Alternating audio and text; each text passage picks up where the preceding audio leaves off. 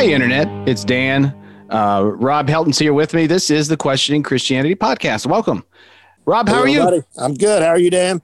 I'm getting by, and we're glad that you've joined us for another episode. This is a show where we sort of take on some questions of faith, and at the end of every episode, we answer the question in its entirety, and you can turn off the podcast and rest easy in your new knowledge. wait, no, that's not quite right. That's that other podcast. That's like the opposite of what we do. No, we just we try to look at scripture and look at our own personal experience and figure out what we can learn from and how we can wrestle with it. But we do not often land on any sort of answers. So we say we're not here to convince or convert anyone, just sort of here to question and go along this path with you. So we're glad that you're here. And Rob, I proposed the topic for today's episode, and I sort of regret that I did now. Yeah. You can either take credit or blame, whichever the case may be. I will have to accept both of those, whichever is most appropriate, and we'll know better here in about 15 minutes. Yeah. It's a question that was on my mind, and it's, can we as people, can we change God's mind? And so I think it's one of those questions that if we get at it a little bit, maybe we'll come at a better understanding of God's nature. But as you and I were talking before we hit the record button, this is one of those topics that if we're not careful, it could like snowball into all kinds of things. And we could be, dissecting Hebrew history and getting into all kinds of minutia. So what I want us to try to do today is just sort of focus on this question and hit it at whatever level feels appropriate for us. And then if there are follow-up questions to this topic, please let us know. You can email them to us or contact us on Facebook, and we'll try to address those on an upcoming episode. But you have a little bit of reservations about this topic, I think. Can people change God's mind? And you were saying something earlier, and I really liked it, about everybody might not be ready for this topic. What did you mean by that? Well, it's just the reality that we're all in different places in our spiritual journeys. How do I say it? I think that when we look at the Bible, there's a couple different ways that people do that. And some people will look at the Bible and it's like their security blanket. It has to have all the answers, and and for them, there's not a lot of room for gray area because that takes away their security. But then some people are more comfortable with the fact that the Bible really doesn't give us all the answers, and there is a lot of what we might call gray area. For instance, the topic we'll talk about tonight is that in some places the Bible says one thing, and then other places it seems to say the exact opposite. So to be able to kind of work through that, some people are comfortable doing that, some people are not, and it's not that one group is better than another or more mature than another. It's just that we're just in different places. Yeah, I completely agree. So if you find yourself, if this conversation starts to feel frustrating to you, we'll do something that most programs normally do not do. We will suggest that you stop the show and just go do something else. And then check us out next time when Rob decides what topic we talk about, and it'll be a lot better. Yeah. Or maybe somebody can just send in the question and we'll talk about what they want to talk about. Oh, yeah. I like that one too. You can do that on our website, questioningchristianitypodcast.com, or hit us up on Facebook. All right. So can people change God's mind? A couple of examples in scripture kind of came to my mind. I was trying to think of examples where it seemed to indicate that a person was able to either pray or bargain with God to do something different. And so I thought maybe we could talk about them real quickly, and then whatever's sort of on your mind, and then sort of see if there's something that we can apply to like our own understanding of God or the way that we pray today. The first one, well, I guess if I'm going in chronological order, the first one is with the story of Sodom and Gomorrah. Is this a passage that you're familiar with as far as, is there something here we can take away? Like, was Abraham actually able to sort of convince God to do something differently? in this particular passage, some people will argue it one way and some people will argue it the other. Some people will say, yeah, for sure that God came to Abraham. We've got what we would call maybe a theophany. God takes on human form. God actually comes to Abraham where Abraham lives, and they all sit down and eat a meal together. And somehow in that process, Abraham realizes that he's actually interacting with the divine. And then God decides to reveal to Abraham what he's planning to do to Sodom, because it is an evil place, and he's going to destroy it. And then Abraham begins this bargaining with God. He is what my dad used to love to do. God is like the used car salesman, and Abraham is talking him down on what he. And so he's, like you said, he goes, what if there's 50 good people? And then what if there's, 25? And what if there's, I forget the numbers, but I think he gets down to like 5. It's like a reverse auctioneer sort of a thing. Exactly. Yeah. And so some would say, well, God intended to do this all along, that this was part of God's plan, that Abraham is not really changing God's mind, that God knew what he was going to do the whole time, but he gives Abraham the opportunity to interact with him in this way. And then others would say, no, this is a genuine situation where Abraham interceded, Abraham prayed, as it were, and God altered his plans based on Abraham's prayer. On these situations, it's hard for me to actually pick an either or on some of these topics. I think in this passage, the question we ask is, what's the takeaway? And I think one big takeaway, might not be the only one, but one big takeaway is that what we're learning about God, remember, these stories are the nation of Israel wrestling with, who is this God that we believe in? And they're wrestling with this out loud. They're writing down these stories, and they're wrestling with what kind of God it is that they're trying to worship. And they're working this out in narratives, in stories.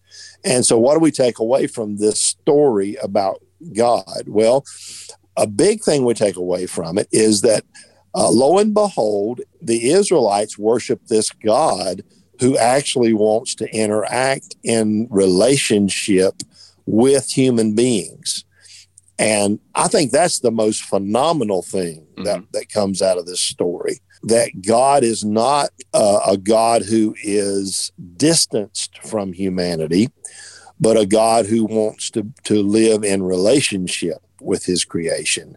And he'll even, sit down with Abraham and eat a meal, and Abraham can talk to him like he's a friend, and God responds like a friend. And so that, I think, is the big takeaway from this.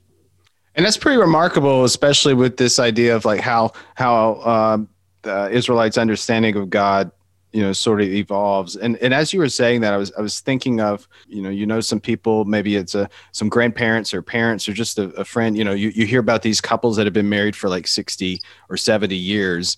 And that like their relationship on like year 1 was not the same as it was on year 70, or not relationship, but their understanding of one another. Oh, yeah. So if they're like sort of journalizing along the way, you would get a clearer, better understanding as you got to know that person. So I guess it's sort of similar. This example with Abraham is really early on. What were some of the other examples from Scripture that come to mind when we think about whether or not we can change God's mind? One of the best known is a passage from the book of Exodus. It's in Exodus chapter 32, where Moses, this person that God has called to be the one to lead the children of Israel out of Egyptian slavery. And so he does that, and then they get out in the wilderness. The story goes that while Moses is away and he's up on the mountain, and Moses is interacting with God and receiving the law, these people who are very spiritually immature, they get impatient waiting. We don't know what's happened to this guy, Moses. Here we are in the desert, and we don't have a God. So they tell Aaron to make them a God. to worship. And so Aaron said, well, give me all your earrings and all your gold. So apparently Aaron just fashions this calf out of the gold, and so they worship that. And while Moses is up on the mountain, God tells Moses, look, this is what's going on down there. You need to get back down there and straighten these people out. And so Moses does. And then God decides, hey, this is the straw that broke the camel's back. I'm going to wipe all these people out. And then he tells Moses, I'll make a great nation out of you.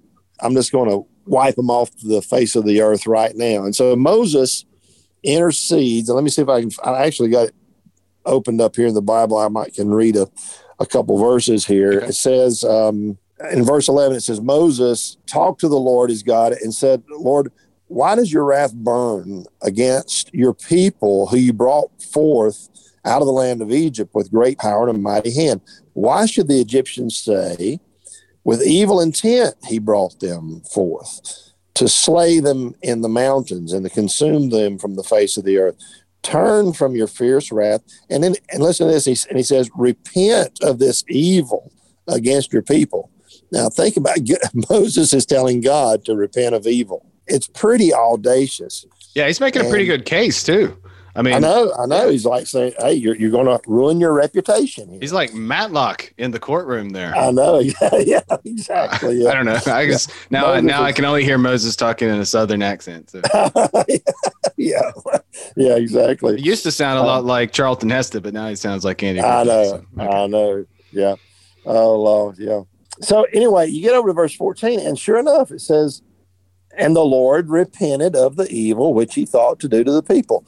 I mean, it's a really, really cut and dried kind of scenario where God is intending to do one thing. Moses pleads the case for the people, and God says, Moses, you're right.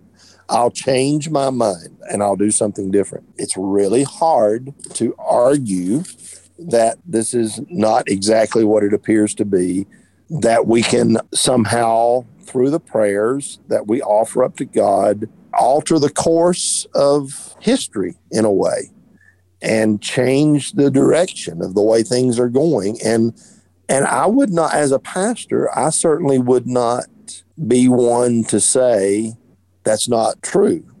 I do believe that our prayers make a difference. Even as I say that, then I have to think about these other passages of Scripture that people point to that are really clear statements that God does not change his mind. And we can look at a couple of those. Sure. Yeah. Was there a particular one that you wanted to? Well, there's a few. Let me see if I can look up a couple. There's one in the book of Numbers, still part of this story of the children of Israel. And we get to like Numbers 23. It's this really bizarre kind of story about, Balaam and his ass. And I just love to say that. But anyway, I won't go through all the gory details of that. But there's this whole story about this prophet Balaam, and, they're trying to get him to call down a curse on the people of God. But it doesn't work. Numbers 23:19, it says, God is not a man that he should lie, or a son of man that he should repent. Or some translations that say that he should change his mind. So that's one passage. Let me pull up another one here. This one is 1 Samuel 15. This is one of the interactions that Samuel has with Saul. Saul has been rejected by God. Samuel's the prophet. Saul wants Samuel to sort of plead his case with God.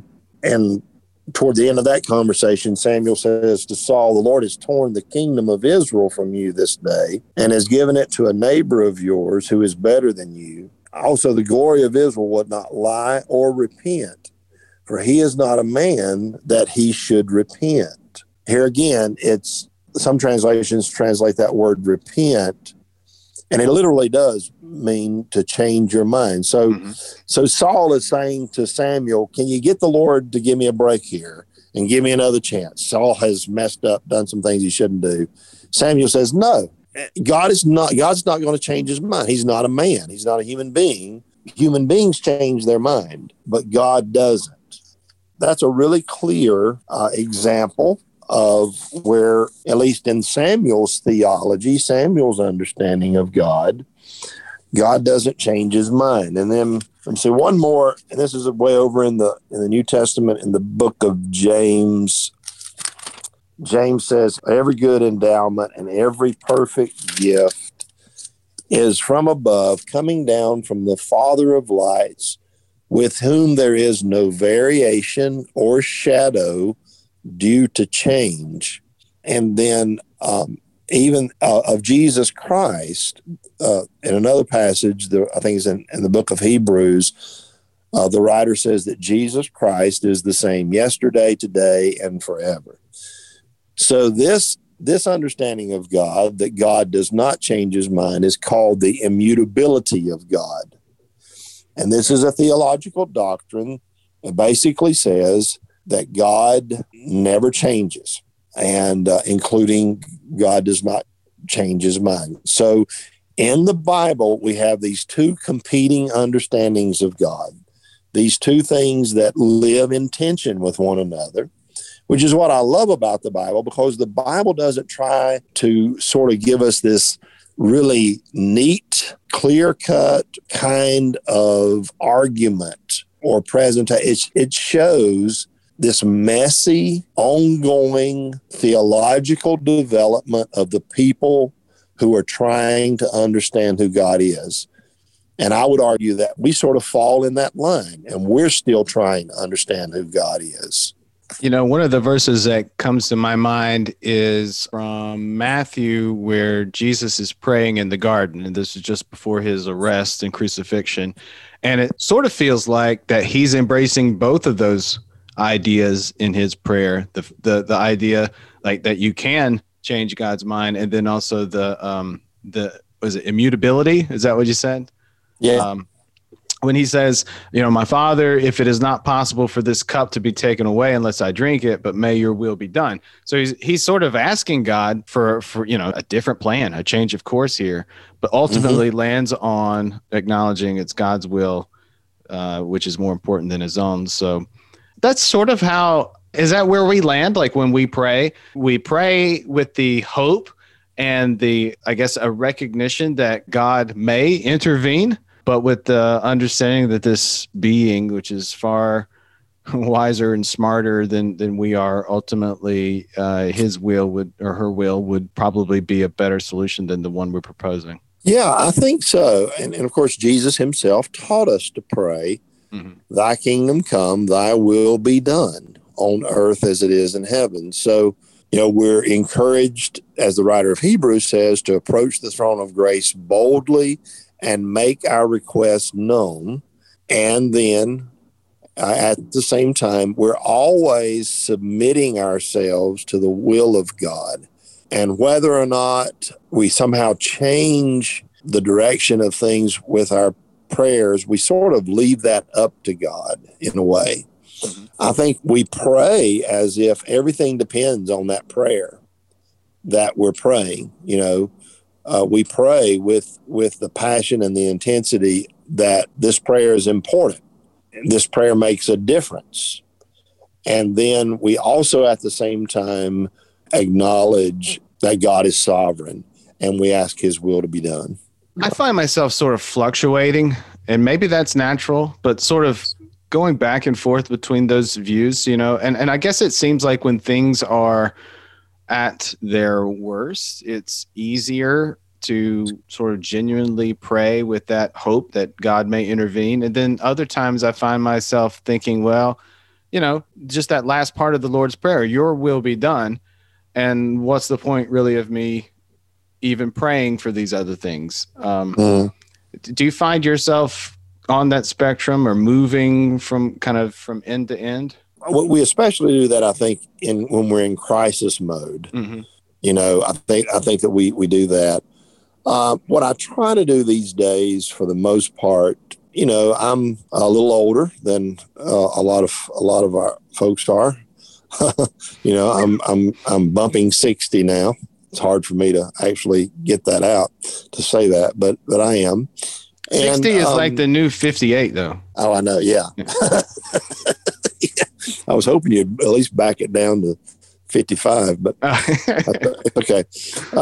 For the most part, I think when we pray as followers of Jesus, our prayers are an exercise in spiritual formation. And when we pray, whatever it is we pray with one of our primary objectives to be not so much to get God to do something we feel like he should do, as it is availing ourselves to God to be formed spiritually as followers of Jesus Christ. And we do that in prayer. It's kind of like going to the gym and you've got a trainer there and you're saying, okay, I'm going to put myself in your hands and you shape me into the perfect specimen of a man that I should be. Well, when we go to God in prayer, I think that's in a way that's what we're doing. We're going to God and we're saying, okay, here I am, Lord.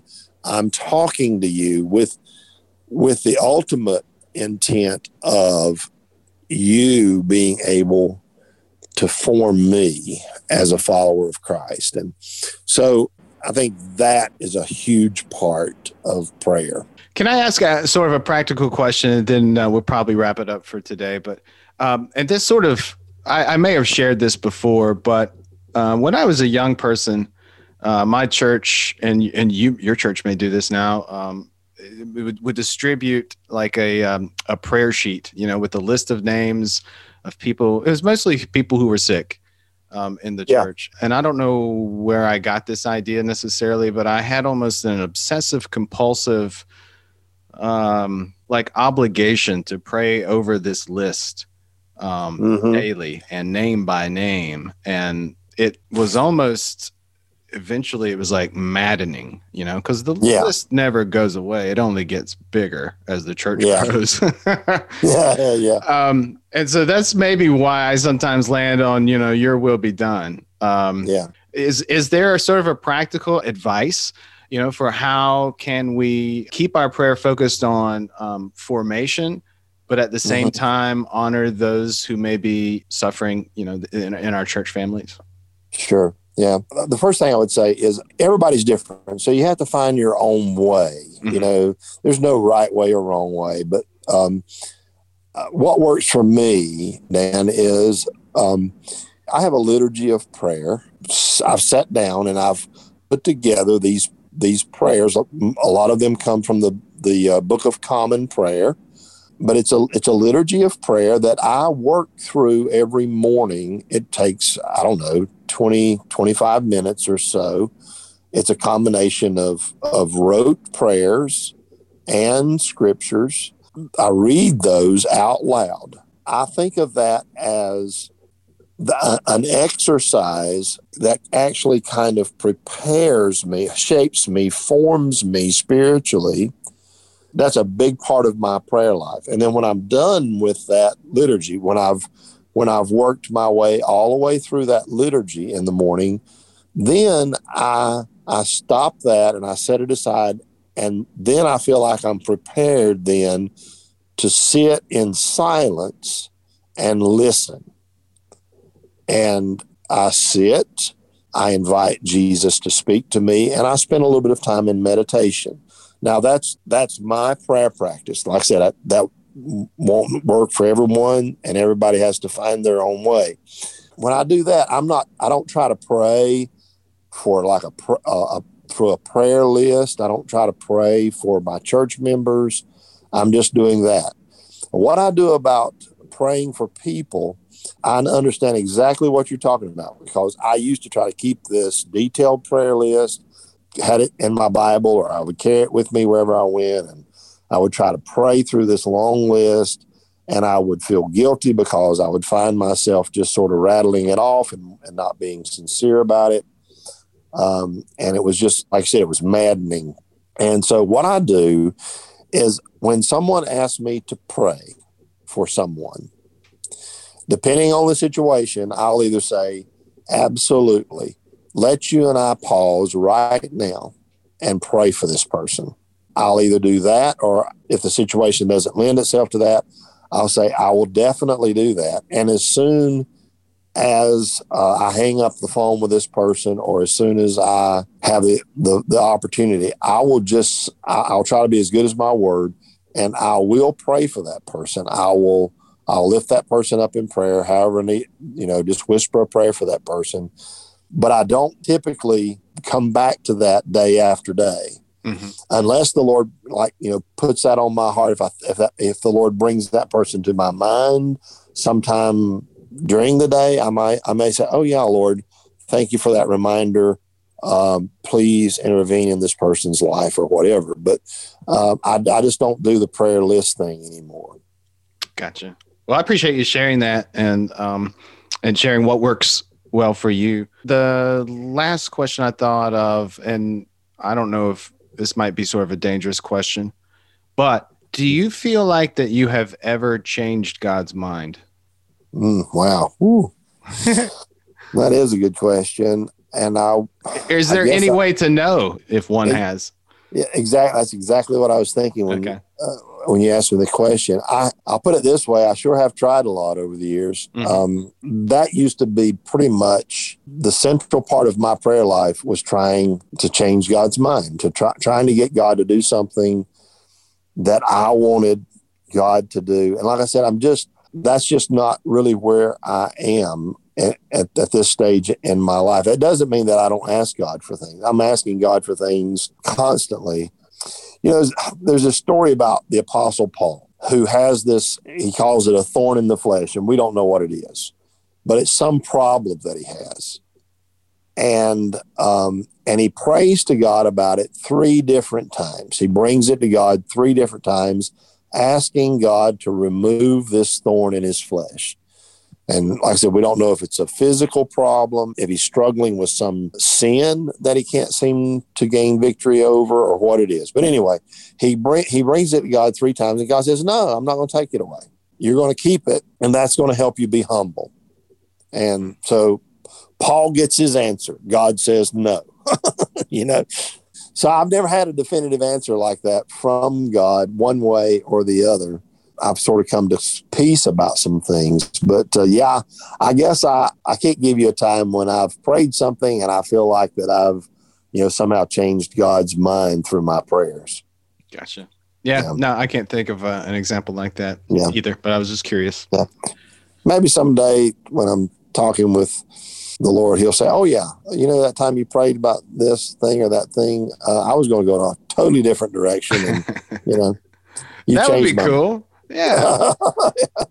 Can I throw one more thing out there? Yeah, sure. We kind of wrap up this whole conversations like this is a little bit challenging for me, because here's the danger of the practice, or sort of the science of theology, is that sometimes when we try to somehow wrap our minds around these things, and we try to systematize God, there is a whole discipline within theology. It's called systematic theology, where basically we're trying to explain God. In all honesty, that discipline becomes less and less interesting for me the older I get. Mm-hmm.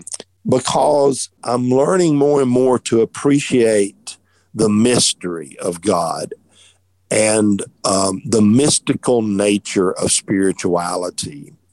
And to me, that's much more interesting and much more inspiring.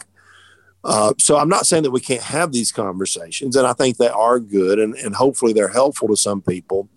But what I would encourage you to do is not to miss out on the joy and the beauty and the mystery of God by trying to pin God down or put God in a box so that you can understand God and explain God. Does that make sense? Yeah, it does. He's not the sort of God that fits well into a box. Sure. Yeah. There's an illustration that I read from a book that Rob Bell wrote, and some of our listeners may know that name, but uses the illustration of what is the scientific name for somebody who studies like insects and anyway. Gosh. I have no idea. It's not botanists, but anyway, so somebody who studies insects, and he says if you take a butterfly, for example, and you're watching this butterfly fly around, you really can't study the butterfly too closely. But then if you catch it in a net and you pin it down on a little styrofoam board and you pin its wings down, then you can really dissect that butterfly. You can put it under a microscope. You can learn all kind of stuff about that butterfly. But in the process, you've also lost the beauty of the butterfly. Mm-hmm. Because the beauty of the butterfly was when you were watching it flutter around and fly. I think systematic theology is like that. I mean, it's not a bad discipline, but I would encourage us not so much just to keep trying to put God under the microscope, but let God thrill us and amaze us and overwhelm us with his beauty and his mystery. So I guess that's my little preachery invitation for the end of the sermon. I like it. And I think it's entomologist. Oh yeah, there you go. You got it. I used Google. Okay. Yeah. Well, if you have questions, if you have comments or something you'd like to follow up with us about this topic or anything else, we hope that you will reach out to us. You can go to our website, which is questioningchristianitypodcast.com. You can click the email us button and send us a message. We'd love to hear from you and talk about whatever it is that you'd like to talk about on our next show. Rob, I appreciate your time and for sharing the personal stories and for sort of humoring me on this topic. And I think we'll wrap it up right there. Oh, last thing, if you did find this episode helpful, share it with at least one friend this week. And if you if this wasn't very helpful, then just hold off on the sharing part until until we do better. So for Rob Helton, I'm Dan McClellan. We'll see you next time on the Questioning Christianity podcast.